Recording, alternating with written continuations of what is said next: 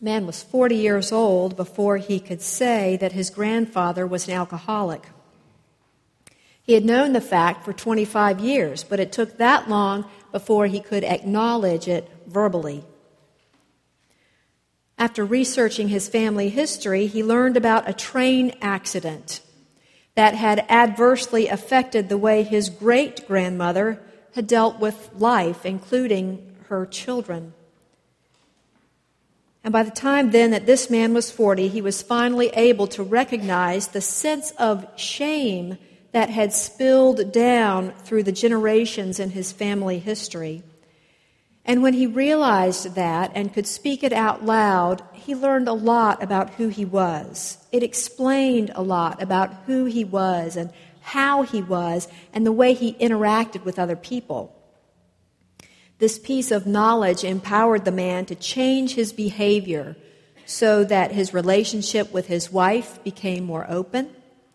He expressed more vulnerability with his children, and it affected every other relationship as well. For him, it was something that freed him.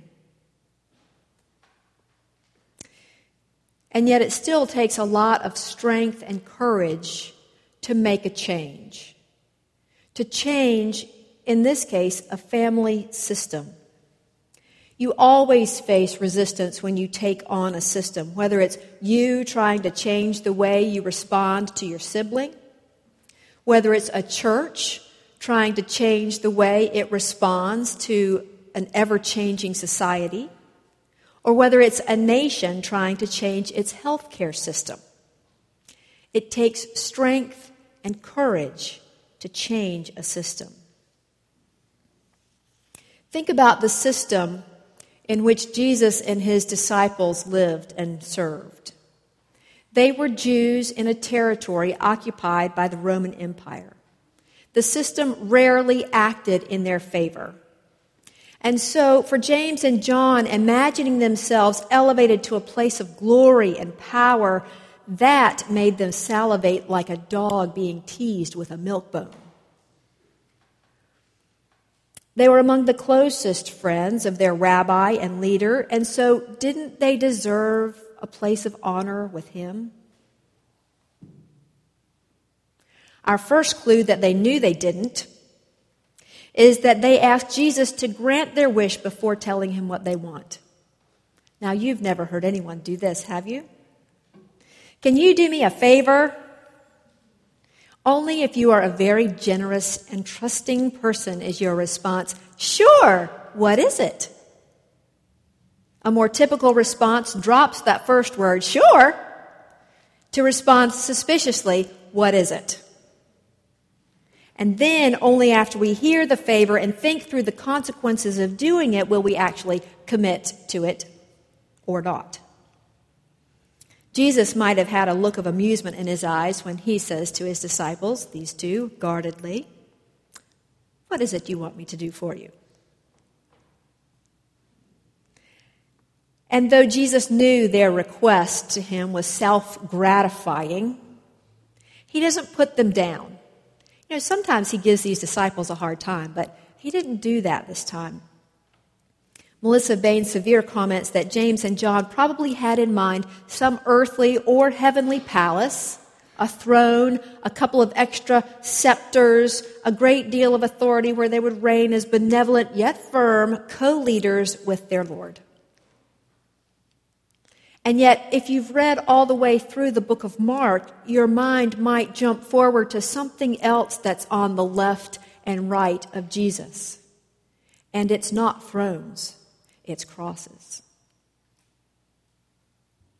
This is hardly a realization of anyone's definition of glory. It's not the kind of glory, I would think, that James and John were thinking of when they asked Jesus for a favor. Jesus asked them if they could drink that cup, meaning the cup of suffering.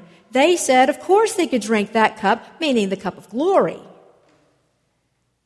He told them they would indeed share in his fate. And so then there are the other 10 disciples who had been watching and listening to this conversation, getting very angry with the two brothers, and Jesus used the moment to speak to all of them about leadership.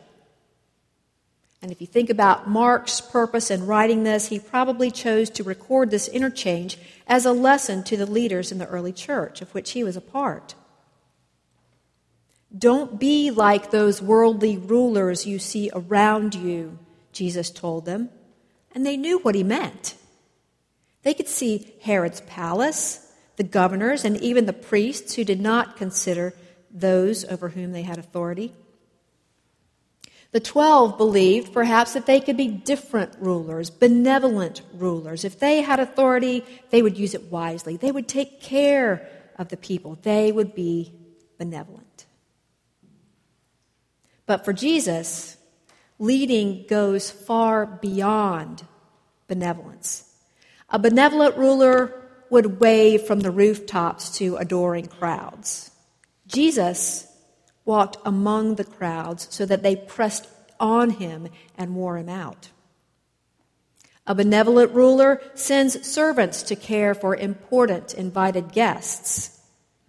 Jesus invited everyone to the banquet, his banquet, and then washed their feet himself when they arrived. A benevolent ruler hopes that people will be fed. Jesus broke enough bread and fish to feed a crowd. A benevolent ruler sees that laws are applied as fairly as possible to as many as possible. Jesus taught about God's law as the law by which we should live. A benevolent ruler may even give up something for others. Jesus gave his life as a ransom for many. He changed the system. Now, change within a system rarely happens all at once. Most people know Rosa Parks as the black woman who refused to go to the back of the bus and then ignited the 1955 bus boycott in Montgomery, Alabama, that which became a key victory in the civil rights movement. And what I didn't know is I sort of assumed that her decision was kind of spur of the moment, but learned that it wasn't. I learned that Rosa Parks had spent the previous 12 years helping lead the local NAACP chapter. And the summer prior, she had attended a 10-day training session in Tennessee at a labor and civil rights organizing school. So for some time, she had been studying civil rights, activism, and other boycotts, and she had already been arrested in one in Baton Rouge 2 years earlier. Parks changed the social system. Jesus was changing a social system, but also, more importantly for us, in a different social setting, Jesus was changing a spiritual system. Jesus was changing the way we relate to God. He calls us in this passage to examine our motives. Why do we do what we do? Why did James and John go to Jesus and say, "Would you do this favor for us? Can we sit at your right and your left in glory?" They did that for personal gain. What are our motives? Now, thinking about our motives is a pertinent question at budget time. And I can thank one of you for this. I don't know whether to do it publicly or not, but I got this birthday card, playfully, and it says 3 books for Sunday worship. And you've got the Holy Book, and you've got the Hymn Book, and you've got, can you guess the third? The checkbook. I thought that was pretty cute. And luckily, that's the way it was intended. So, as the ushers, I think the ushers are going to hand the budgets out following worship at each of the 4 doors. I'm requesting that you do now if you weren't asked to before. As you look at that over the next couple of weeks, you get a chance to examine the priorities and the values of this church, or at least as they're being presented to you by the stewardship committee. And you get to say, okay, what are the motives for this line item? And what are the motives for this line item? Are we giving enough towards X? And maybe Y doesn't need as much? Or, all those kinds of questions come up. What are our motives in our church budget? What are our motives as servants of Christ? Tom Stocks was in the dining room this morning during the Sunday school hour, encouraging us to, like Moses, look at the things that we have, the things that God has given to us, and to find ways to use those as servants of God. And I would say, think about our motives as we do so. Are we doing it for personal glory? Are we doing it to magnify Jesus Christ? Maybe someone visited you in the hospital, or maybe someone made a meal and brought it to you when you were home and things weren't going well. And through the ministry teams, you have the opportunity to carry that forward. It seems to me that we're motivated in areas where we have had personal experiences. If no one has ever brought a meal to me, as some of you did after I had a baby, then I'm not going to be very motivated to take a meal to someone else because I don't know how much it means. So it's those personal experiences. My niece, who's 14, posted this note on Facebook that at her youth group Friday night, someone mentioned babies crying at an orphanage in Romania, and I don't think I heard another word after that. That image touched her. She all of a sudden had a personal experience, and that changed the way she thought. I'll give you a few seconds to think, recall a time when you were touched by something you heard or something you experienced.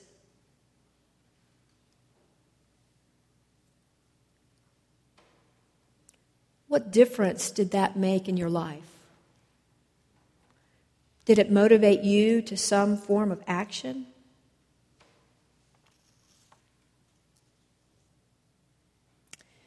Let me tell you a little about Gordon Cosby and what was birthed from his experiences. Cosby's roots are in the Baptist church, but the church which he helped create is different from any other that I've ever heard of. Some churches have modeled themselves on it, but this was the first. Gordon Cosby was an army chaplain in World War II in Europe, and there he was responsible for the spiritual needs of soldiers who were scattered across France in rural towns, in small units. Sorry, not rural towns, but small units. He realized that he could not be present to minister to the flocks, all these little flocks around the country. And so he took a page from Paul's writings, and he worked within each small unit to train lay leaders who could provide responsive support and prayer when there was a need. He traveled, like Paul did, from unit to unit, training and encouraging these lay pastors. Well, after returning to the United States, Gordon, his wife Mary, and 7 others founded the Church of the Savior in Washington, D.C. The church has a strong emphasis on commitment to spiritual growth, what they call the inner journey, and mission, what they call the outer journey.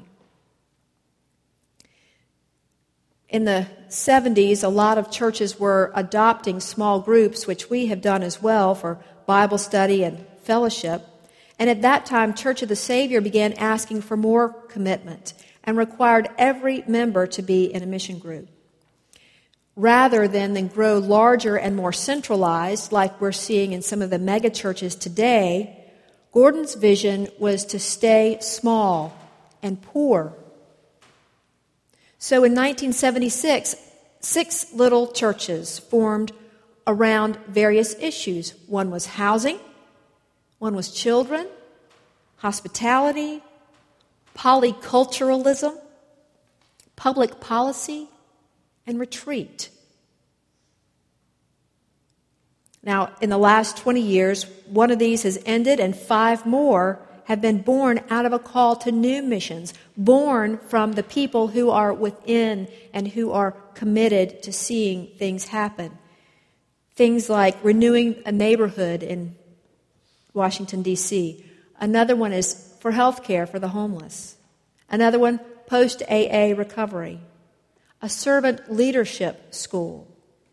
And one called Church of the Servant Jesus. All of these emphasize the inward journey and the outward journey. And people commit each year. They renew their commitment or they withdraw their commitment from the church. But through their mission groups, they have accountability to stay connected to Jesus on the inner journey and to reach out to others in mission on the outward journey. It took years, but Gordon Cosby and 8 others changed a system. They have touched the lives of thousands of people in Washington, D.C. and beyond. I think his motive was to serve God as faithfully as possible. The idea of not becoming a megachurch and not focusing on me, Gordon Cosby, made a difference. That's what has made the church successful, is they have taken Jesus' image of servant and carried that through.